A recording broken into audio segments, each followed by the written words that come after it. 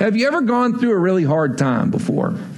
You ever gone through a really hard time before? Somebody like, yes, right now, okay? There are some things that we're navigating societally together through the pandemic, but there are some of you in this room, I'm telling you, it's painful at work, it's painful at home, it's painful in some relationships that you care for very deeply, it's painful with your family, and I'm telling you, there's just a lot of pain surrounding your life right now. The image that I have in my head is like on the original Star Wars movie, which is actually episode 4, all right? In the original Star Wars movie, do you remember when Luke is in the trash compactor? Do you remember that scene? He's in the trash compactor, and he's there, and the walls are closing in, all right? And to make matters worse, you got two other things going on in that scene. The walls are closing in, he's about to be crushed to death, but he's about to be crushed to death in a stormtrooper uniform on the Death Star. I mean, again, the worst place in the universe at that point. He's on the Death Star, he's being crushed to death, and he's in the garbage, right? He's surrounded by garbage. There's some weird snake thing swimming around underneath him, all right? I mean, all that weirdness to say. I mean, the situation is so brutal, but to feel those walls closing in,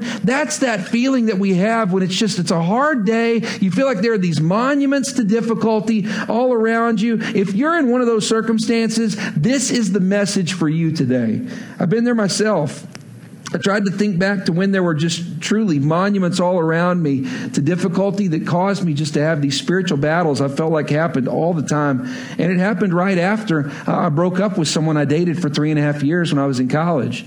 After we broke up, which I felt like, again, was the godly and right thing for both of us to do, when we parted ways, all of a sudden, the pain doesn't stop. If you've ever been with somebody for an extended period of time, you know it's tough. And every friend that we made, she and I met on the first day of school when we moved to OSU. Every friend we had was our friend. It wasn't my friends and her friends. We made all those friends together. So I'm telling you, any call from a friendship had about a big percentage that was them calling to check on me, and then it still had a twinge of we want information so we can go check on our other friend as well. There's nothing wrong with that. It just made it for kind of weird conversations. I'd gotten her a job at my beloved Red Lobster, and so I'm waiting tables. She's working as a host, and so I've got to walk past her on my way into work during the day. We lived in the same apartment complex.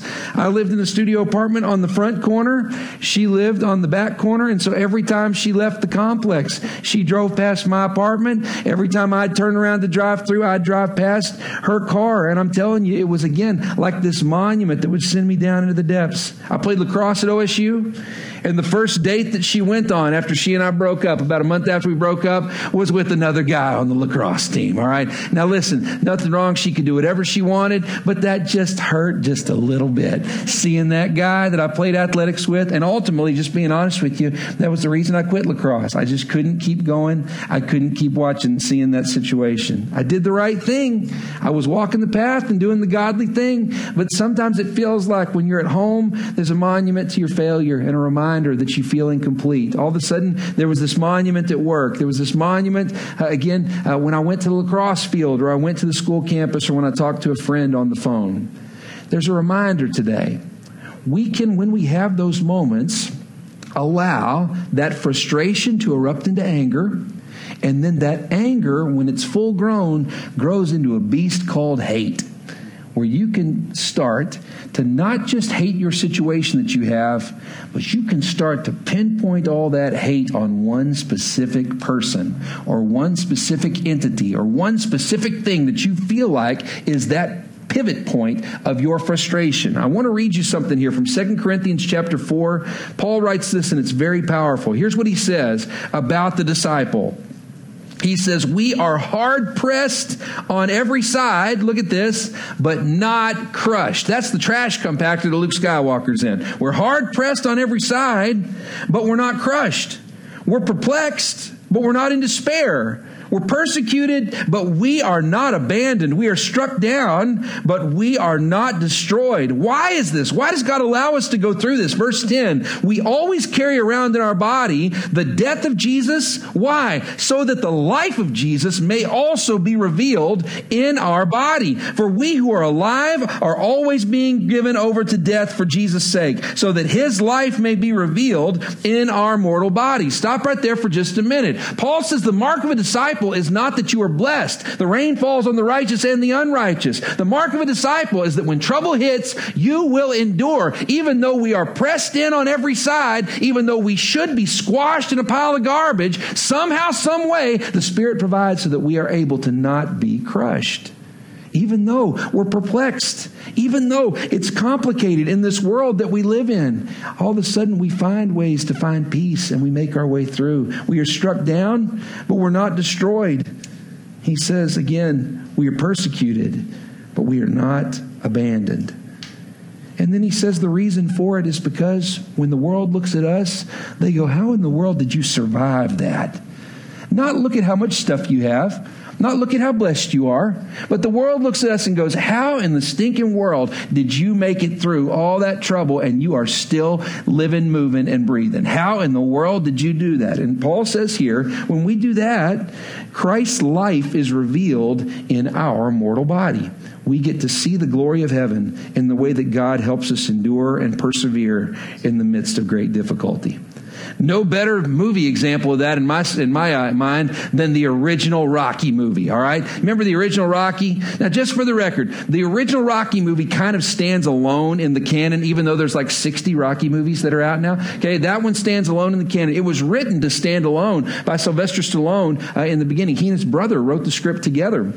In the original Rocky story, the goal was not that Rocky would win. Remember, Apollo Creed is the Muhammad Ali character. He's the greatest in the world, and not just the greatest, but the greatest that's ever been. And so that's Apollo, not just because of his God-given talent, but because of his work ethic, because of the system that he's in. I mean, Apollo is supposed to be the absolute tip top. Rocky is struck down, but not destroyed. The goal of Rocky, if you remember, was not for him to win the fight. What was the goal of Rocky in Rocky 1? To go to distance, right? That's what you do, right, Sam? He's got to go to distance. That's what he wants to do in the original Rocky movie. His goal is he knows, I can't beat Apollo. I can't win against the greatest of all time in incredible shape. But maybe, just maybe, I can endure. Do you remember the way it ends? Rocky doesn't win in the original Rocky movie.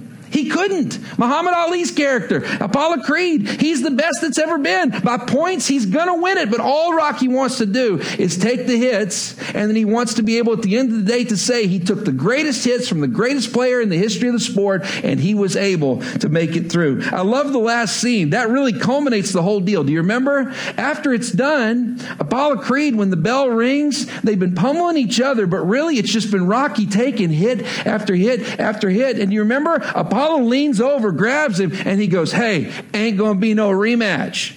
Do you remember what Rocky says?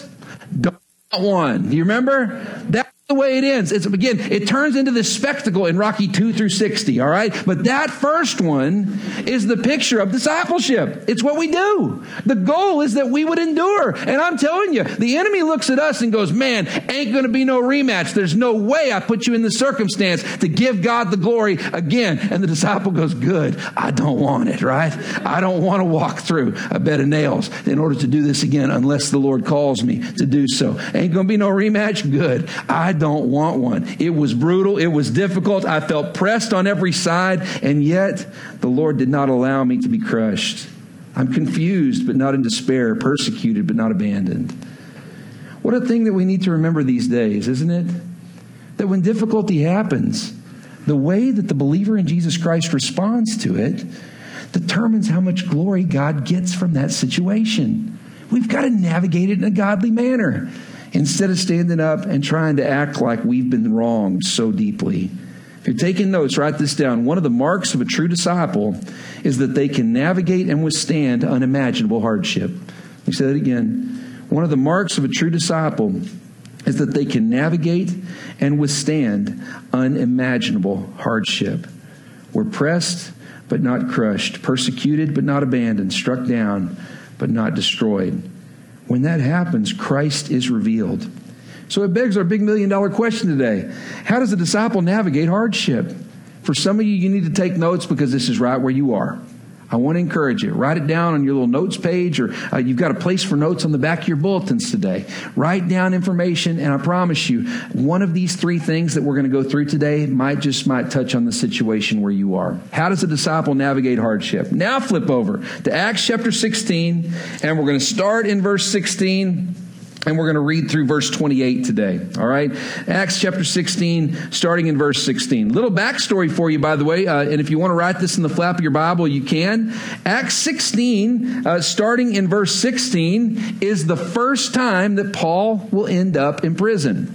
Of all the times, he would end up spending years in prison before all the time was said and done. But Acts 16 is the very first time that Paul spends time in prison. And that adds to the experience that we're about to go through today. He had no template for what that was going to look like, and I guarantee you that stirred his fear to a little bit higher level. Look at Acts 16, and now let's look at verse 16. Keeping in mind, the hardship that he's going to go through is going to end up escalating with the fear of being in prison for the very first time. It says, verse 16, once when we were going to the place of prayer, underline to the place of prayer. For those of you who were here last week, that place of prayer is the Riverside prayer meeting in Philippi, where Lydia and this group of women have gathered to found the first Christian church in Philippi. This is where he's going. He's going to church at this miracle church. It says, we were met by a slave girl who had a spirit by which she predicted the future. She earned a great deal of money for her owners by fortune telling. This girl followed Paul and the rest of us, shouting, these men are servants of the Most High God, who are telling you the way to be saved. She kept this up for many days. Underline, she kept this up for many days. Finally, Paul became so troubled. One of the translations says bothered. He was so bothered that he turned around and look at this and said to the Spirit. Please circle, highlight, and underline that little clause because it's incredibly important. He says, to the Spirit, in the name of Jesus Christ, I command you, come out of her. And at that moment, the Spirit left her. Now stop right there for just a minute. Paul has come to this area. He's trying to plant this new church in Philippi. And then all of a sudden, he gets what we would call in our modern terms a troll. All right?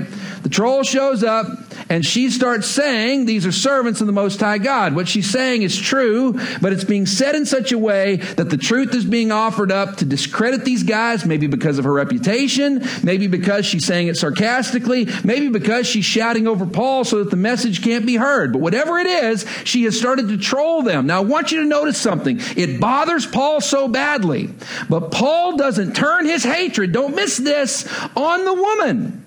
It says he speaks what? To the Spirit. The problem in our current culture is all of a sudden when we are frustrated with somebody because they're holding us up at work, or they're holding us up in society, or they're holding us up with what we dream this world could look like post-pandemic, guess what happens? Instead of realizing that there is a spiritual issue taking place here that requires a spiritual solution, instead we target that hate on that person, and then from top to bottom, left to right, we find that it's okay to hate each other. It is never okay for the church of God to hate people. Amen? It is never okay for the church of God to hate people. We can be frustrated with sin and we can address sin itself. But it is wrong to the core for the sake of the gospel when we turn that hate on a specific individual.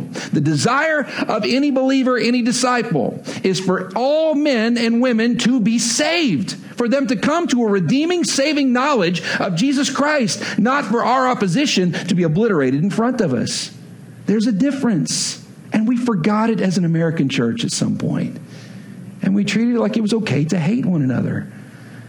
It even comes out as hate the sin, love the sinner. You could view it this way. Deal with the sin. Deal with it. I know what the old timers were saying with hate the sin. The idea was we need to take a deep stand against it. But when a person becomes the object of that hate, it's the reason that we get caught up in this mess. When hardship hits, we deal with it the wrong way and we attach hatred to an individual. When the truth was we needed to deal with sin. He says to the Spirit, this is a spiritual problem. If you're taking notes, how does a disciple navigate hardship? Number one, first and foremost, pray for your persecutors. Pray for your persecutors. Not that God would destroy them, but that God would save them, that they would come to a saving knowledge of Jesus Christ. You ever had trouble with somebody at work and they make decisions that directly affect you? Sometimes it's a coworker, and then sometimes it's a boss. And that boss's decisions affect you so deeply. And if it's a spiritual issue in nature, you come and you bring up a solution that is very rational, that is something that, again, is a good decision for the company, and they look at you and they still don't hear it. Does it ever benefit you to just go and try to rationalize with them over and over and over again? You feel like you're beating your head against a brick wall. Can I tell you why? Because the issue is spiritual in nature. You cannot make another human being be rational. Is that a good word? You cannot make another human being be rational. Do you know who can? God can. God can change someone's heart. If you're taking notes, write this down. Okay, you ready? A troll's main issue is spiritual in nature, so seek a spiritual solution. Let me say that again. A troll's main issue is spiritual in nature. Seek a spiritual solution. I have no doubt in reading this passage that Paul, the reason it says that this woman kept this up for many days and Paul didn't just pray her away to begin with, didn't pray away the demon to begin with, is because he just wished the problem would go away. I can almost guarantee you that's why it takes multiple days here. The believer has to come to a point where you realize, rather than trying to rationalize and talk my way through something with another person, if I've spoken my piece and spoken the truth, then the goal is to then invite the Spirit to speak to them and to change them from the inside out. That's the way you navigate this. It also helps you do this. When you pray for your persecutors, it also helps you put some words to what you're feeling on the inside. And maybe, listen to me, maybe there is just as much sin present in your heart as there is in the way that person is treating you. You can hear it this way sometimes when you, Lord, I just wish they'd go away. If you've prayed, Lord, I just wish they go away, that prayer has revealed just as much about your heart as it has about the person that you feel like has wronged you. The prayer is that they would come to repentance. The prayer is that God would provide in the circumstance so the gospel can go forward. It's not to pray, Lord, I just wish you would obliterate my enemies, that you would make my life easier. It's one of the reasons why when we teach prayer, we teach the ACTS method, A-C-T-S. Give you a little insight into Strand class. There are a lot of different ways to pray, but a very foundational way to pray is to teach that when you kneel down to talk and communicate with God, that you start with this method in this order. A for adoration, C for confession, T for thanksgiving, and then S for supplication. A lot of times what we do when we kneel down to pray is we're at a moment of desperation, and that supplication part is what we immediately go to, and we ask God for help. The truth is, we found with this ACTS method, when we put ourselves in the proper mindset, then we are able to pray and ask to go before God and beg Him for things that are done in the proper mindset with us understanding that God is at work. So here's the reason why we do it that way. A, adoration.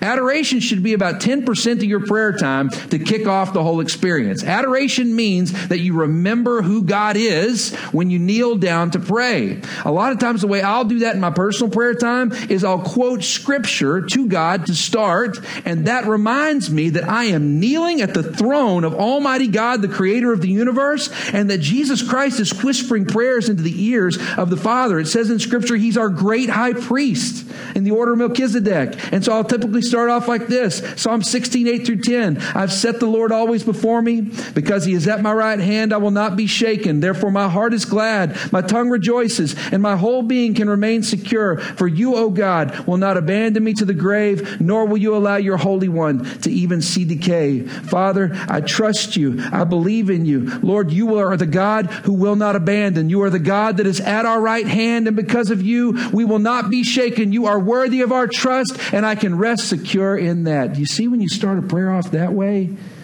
all of a sudden, you've acknowledged that He is the God that can take care of your problem. After you've remembered who God is, the C stands for confession. You remember who God is, and then you remember who you are. One of the big problems preachers have. I'm a very compassionate guy, okay? I'm not tooting my horn. I'm just saying, very, very empathetic. When you share with me a struggle that you have, I carry it. I really, really do. I'm empathetic. It's just, not all pastors are that way. It's just how I am. You share a struggle with me. It's why we'll do counseling, and I'll cry as much as you do, because I just carry it with you. With confession, I've got to remember I can't save anybody. I'm a sinner saved by grace. And me carrying that burden with you doesn't mean I could ever save you. Confession in that portion. And by the way, we usually tell our groups 5% is what your confession, as far as your prayer time, 5% is what it should be. God knows what you did. You don't need to glory in it and wallow in it, all right? Share with the Lord what you've done. Confess the sin that you've committed. And then remember, He is God and I am a sinner saved by grace. He is hearing my prayer even though I've done nothing to deserve it. And then comes the most important part of your prayer time, the T, thanksgiving. Adoration, remembering who God is. Confession, remembering who you are. And thanksgiving is remembering what God has done. The fingerprints of God are all around us. In your prayer time, thanksgiving should be 75% of your prayer time. You know why? Because we need to remember that God is at work all around us in every life, in every situation, on every street corner, in every building, in every field. God is at work from the top of the heavens down to the core of the earth. I'm telling you, from every molecule to the biggest stars, He is involved in every aspect of this universe. We've got to thank Him for those things. And when we see His fingerprints, when we get to supplication, all of a sudden when you get to what you need, your mind understands God can do all things. Your mind understands you can do nothing on your own. And all of a sudden your mind understands God is at work and He will be at work. You see how you're in a different mindset than just offering up your Santa Claus list of what you'd like to see done? Lord, I'd really like my boss to get fired. Make my life a whole lot easier. You see how that's a bit of a wicked prayer? That's a wicked prayer to pray. To pray that the Lord would reveal to their heart that they would be saved, that the Lord would reveal to their heart that there's struggle here, that He would show them what you've not been able to with your words. Those are godly prayers. To pray for their obliteration is not godly.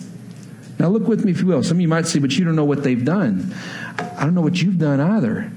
All of it required Jesus Christ shed blood in order for you to be saved. Look with me, if you will, at 2 Corinthians chapter 10. And let's look at verses 1 through 4. Paul writes this passage. This is so interesting. He's about to talk to us about spiritual warfare.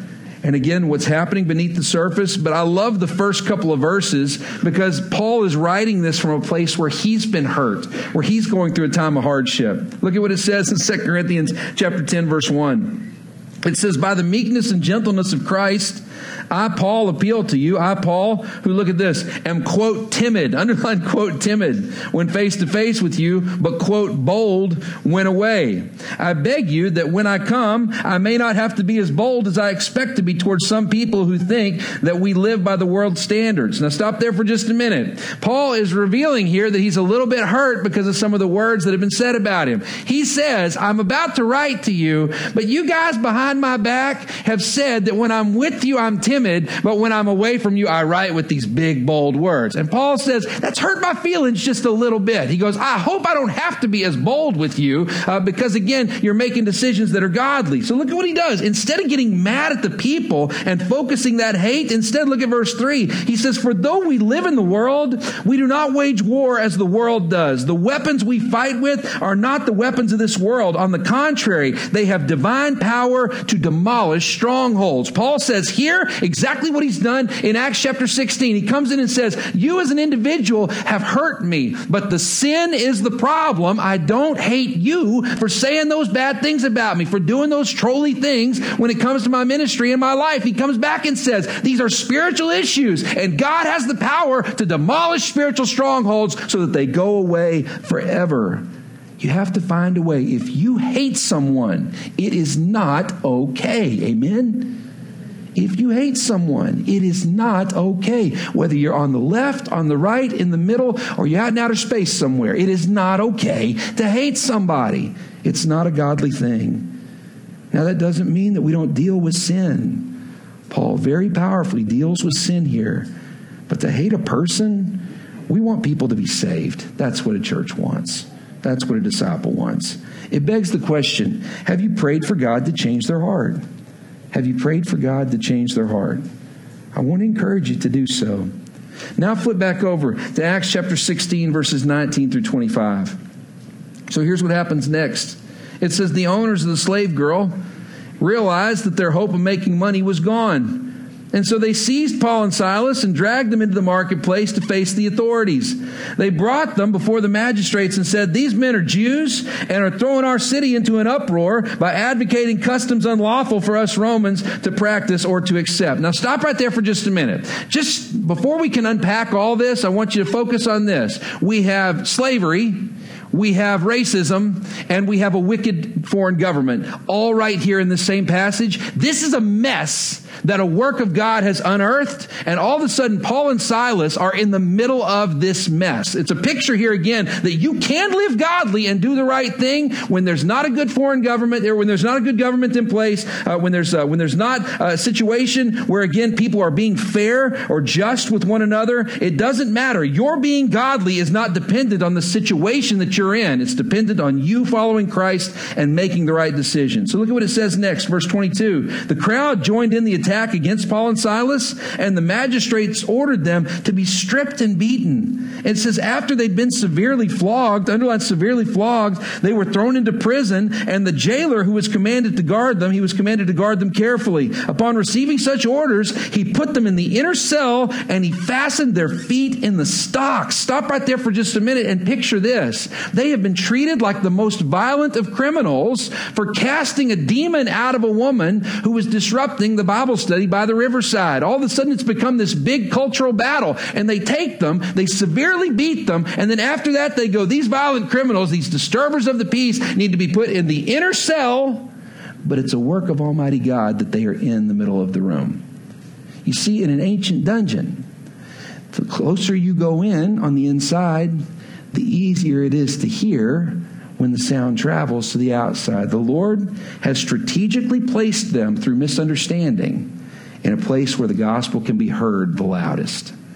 Look at what happens next in verse 25. Here's the power. It says, about midnight, Paul and Silas were praying and singing hymns to God, and the other prisoners, they were listening to them. You see, what the Lord has just done here has put them in a place where they can be heard, where the gospel can be heard the loudest. And Paul and Silas, instead of sulking over the bad day that they've had, instead, Paul and Silas in the stocks, which most likely was hands, head, and feet. They could not be any more uncomfortable. They're in the stocks in the inner cell. And Paul looks over and goes, you know, the prayer meeting got interrupted today. You want to go ahead and sing praise to God right now? Don't miss the power of that beautiful moment. He sits and goes, why don't we sing, Silas? Why don't we sing? First night Paul's ever been in prison that's recorded in Scripture, other than spring break 08. All right? No, I'm just kidding. All right? Here's the deal. He's in prison. He's in the stocks. And he goes, let's sing praise to God. If you're taking notes, write this down. Are you ready? How does a disciple navigate hardship? Number one, pray for your persecutors. And number two, sing praise after a hard day. Sing praise after a hard day. There are some of you that will come up to me, and I really appreciate it. I know the heart behind it. You'll come up, and it's usually men. Men will come up, and they'll go, hey, Pastor, and they'll puff me up, and they'll go, I really love the sermon. Really love the sermon. Love that it's motivational. Really pumps me up. I just don't get the whole singing thing. All right. In fact, some of you were so excited about the mask mandate because you could not sing and not feel guilty now. All right. There you go. Men and women alike. Listen to me. We're commanded in Scripture to sing praise to God. Do you know why? It's not because God needs our praise to fill some meter. You ever watch Peter Pan when they're like, clap, I believe in fairies, right? They need our claps or else the fairies are all going to die, right? That's not God. God doesn't need a certain amount of praises to be sung to him in order for him to operate at full capacity. Listen to me. You are speaking timeless truth with your own mouth. And the melody is the reminder of that timeless truth. It'd be similar for you to study Scripture and to memorize it. The melody is the sugar that helps the medicine go down. It's the reminder on those dark days so that when we sing a song like we did, How Great Thou Art, That song has been providing hope on dark days for hundreds of years, and you got to take part in it and sing it today. Those words that are memorized, those words that are sung to Almighty God on a hard day, those are the days where timeless truth is remembered. Listen, from your own mouth. If you're taking notes, write this down. Timeless truth is the medicine, and the melody is the sugar. Timeless truth is the medicine, and the melody is the sugar. Like Mary Poppins said, a spoonful of sugar helps the medicine go down. Paul and Silas are in the stocks. They're uncomfortable. They've been severely flogged. They've been wrongfully imprisoned. They've been treated like violent criminals when all they did was cast out a demon. And Paul goes, let's worship. Let's sing praise to God. If we can't have the worship by the riverside, let's do the worship right here in the inner cell. So one of the things that I'll do over the years, I don't know if you've noticed this, but like I said, I get real empathetic. If you're that way, you probably have this problem. I'll come home after a long day at work, after taking care of people, trying to point them to the gospel. And I'm the type of person, I like to drive straight home, try to make good time, not speeding, but try to make good time so that I can spend as much time with my family as possible. The problem with that is sometimes I'm making good time, but my head and my heart are not quite right from the day. And I kept finding myself going through the door, and I was not as nice to my wife and kids as I knew I needed to be. And in a lot of cases, it was more just I wasn't there yet. My brain was still at work. My brain was still answering emails, even though I wasn't typing on my phone or typing on my computer. My brain was somewhere else. And what I kept finding was this. I kept going home on certain days, and I'd be so gone, it wasn't any good for my family. In fact, it was a detriment. So I found a 28-minute drive. Okay, I call it the Loop. It has to do with I-295 and the Richmond Highway, Highway 1. We live over in National Harbor. I can make my little 28-minute loop at all different times of day, no matter the traffic. It's kind of a weird little pattern, but I can make my little loop. And in that 28 minutes, I've created something that I call my soul medicine playlist, all right? Soul Medicine Playlist is a list of worship songs that are truly a cry of my heart. Different stuff rotates on and off of that playlist, but the goal is that if I'm having one of those days where I can sense that I'm not in the right headspace to plug in and be there for my family, I can stop and I sing praise to God, and I'm one of those weirdos that sings no matter who's looking around while I'm driving. I want to encourage you. Some of you say, Zack, I wish I had a car. I could do that. You can do it on Subway. Costs you $2 to spend that time in worship. Hop on the subway, make the loop. Now, you might look a little strange screaming on there, but I've seen way weirder stuff on that subway. For some of you, it's a walk to the park. For some of you, it's on the back. I've watched some of you do this. It's on the back side of the Lincoln Memorial, where you look out and you've got the big pillars. It's almost like a little cubicle that you've got, little cubicles there where you can look out at Arlington Cemetery. You can cry out in praise right there at the back, and nobody's going to hear you or listen to you. There's something beautiful about crying out to Almighty God and remembering from your own mouth that He will take care of it, that He is able and He is strong. In the midst of our difficulty, He is there to take care of us. It begs the question, do you have a timeless truth playlist? And then, are you too good to sing? Let me ask that again. Do you have a timeless truth playlist? And then, are you too good to sing? There's some of you that even though we sang in worship today, you will need to, as soon as we leave this place, you get out and you find a place to sing praise to God again, not out of legalism, but because you're not quite there yet. There's something in your heart that you need to unburden, and you need to remember God can take care of it. He is the one that we can go to with all our needs. Spiritual problems in nature, a spiritual problem requires a spiritual solution. Now let's look at the last part, and we'll call it a day. These last verses, by the way, are a little bit complicated, so don't miss this.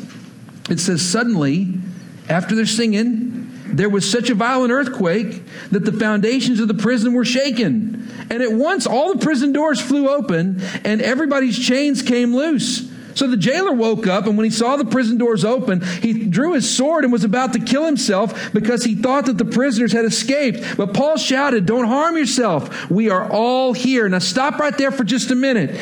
Paul, in the beginning, is tempted to hate the woman that is stirring up trouble in the midst of the prayer meeting. But instead, he keeps his focus on the sin and is still compassionate for the woman that is causing the problem. It's the sin that's the root. Then, after being severely flogged, after being put in the stocks, wrongfully imprisoned, he still takes the moment, he and Silas, to call out and to sing praise to God, even in the midst of difficulty and hardship. And now all of a sudden, we get the final test for the disciple. The test is when the miracle happens and the ground is shaken and the chains fall off and the stocks fall off and the prison doors swing open. I don't know about you, but if I was wrongfully imprisoned at that point, the first thing that would have come to my mind is, act to God, I'm out of here. I'm going. But Paul has the presence of mind to understand that if he leaves, it's an eye for an eye culture. The law is eye for an eye, life for a life. And if even one person leaves that prison cell, then the jailer is going to be held accountable, and most likely, in some cases, his family will be executed because of the prisoners that have escaped. Now listen to me. Because the earthquake has happened, and because the prisoners had been listening to the worship service of Paul and Silas, all the prisoners' chains come loose. But Paul speaks for everybody, not just for he and Silas, but for every prisoner when he stands up and says, hey, we ain't going nowhere, right?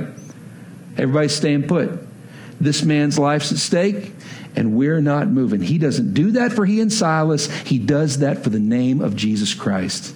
He does that so that the message can still be heard. He still maintains integrity, that he believes that God is the one who's in charge above all things. If you're taking notes, write this down. Are you ready? How does a disciple navigate hardship? Number 1, pray for your persecutors. Number 2, sing praise after a hard day. And number 3, avoid justifying selfishness. Avoid justifying selfishness. Sometimes one of the things that we do is we can sit there and we can go, Lord, I've been through such a hard time. I've been trying to do it the right way. I've got such a difficult boss. I got such a difficult family situation. I got difficult city restrictions. I've got all these things on my plate, Lord, and I've done so good. And so I feel like you've really just opened a door for me to jump into this sin. God never has in his plan that you would sin.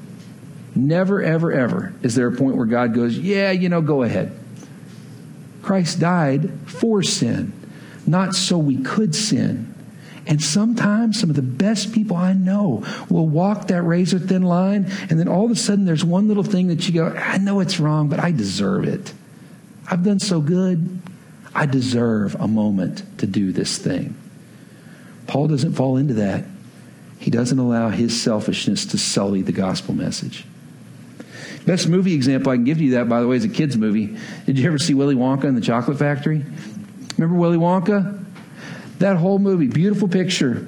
In Willy Wonka and the Chocolate Factory, before all the kids go to the factory, you remember there's a dude that meets up with them from one of the other rival candy companies. What's his name?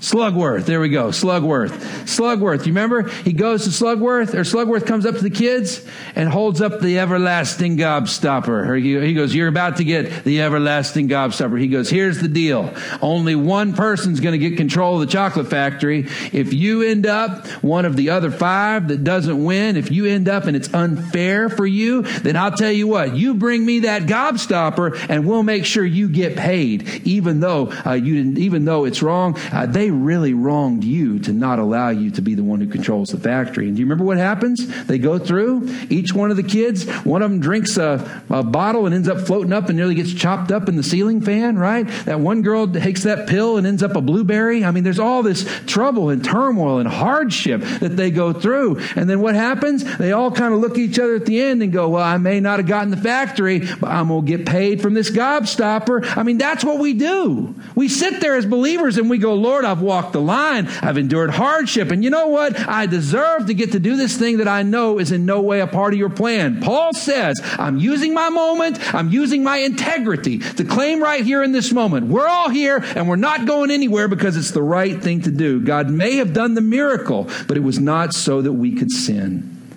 If you're taking notes, write this down. A disciple desires for their persecutors to be redeemed over being obliterated. Disciple desires for their persecutors to be redeemed over being obliterated. that selfishness creeps in and we think, I've gone through so much. I've gone through so much difficulty. If it doesn't just all go away in an instant, then I deserve to get to do this thing that I know is wrong. And the cost is our integrity. We'll close with this. The cost is our integrity. My family is hooked on a little YouTube show called Mr. Beast. Y'all seen Mr. Beast before? Denver got us hooked on it. It's this kid out of North Carolina, and he and his friends give away a whole bunch of money and stuff to strangers. And so it's just it's a true YouTube kids deal, YouTube teenager deal that you watch. And so at some point, my degree sociology, there is some of it that is a beautiful social experiment because you get to see when people have money thrown at them, how they behave and what they do. And so last week, there was an episode where there was a girl in her mid-20s, woman in her mid-20s, and this woman had behind her, Mr. Beast had set up, he got $20,000 in $1 bills, all stacked up on this table so that they can see this big pile of money. And with the big pile of money, Mr. Beast looks over and he's got two signs. One says steal and one says share. Or split, steal and split that are down there in front. And he looks at this girl and he says, so here's the deal, $20,000. He said, you have a choice. He said, you can either steal and take all the money for yourself, or you can split the money, $10,000 each, between you and someone you've never met who is sitting off site in another room. And without skipping a beat, she goes, steal. I'll take it. He goes, and she goes, is there a catch? He goes, no catch. He goes, except that there's a guy in the other room that is going to not have any money. And she goes, then I'll take it. Steal. I'll take it. She goes, I don't ever have to meet him? He was like, no. And she goes, I'll take it. And she starts filling up the bag. Well, at that point, you see him and he's like, I don't know what to say.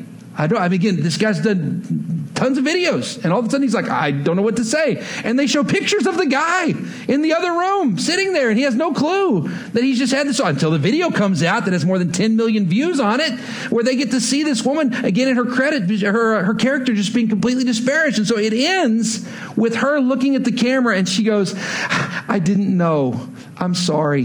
And Mr. Beast looks over and he goes, no, you did know.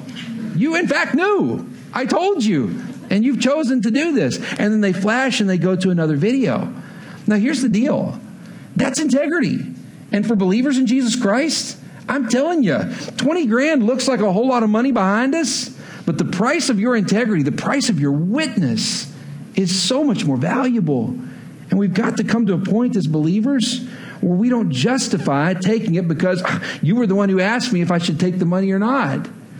We all go through those moments, and we need to make sure that we keep our eyes on the cross, keep our eyes on Jesus. And just because we've been going through a hard time doesn't mean we can justify doing wicked, wicked things.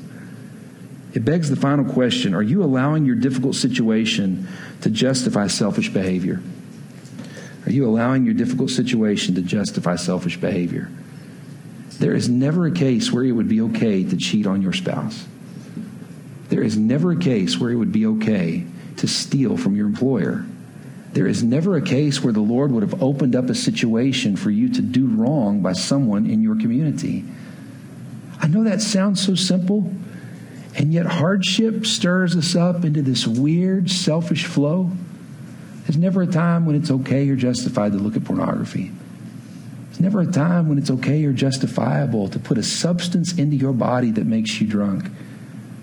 Now listen, Scripture talks about drunkenness. I want to encourage you, don't justify sinful behavior just because you're going through a hard time. Is that a good word?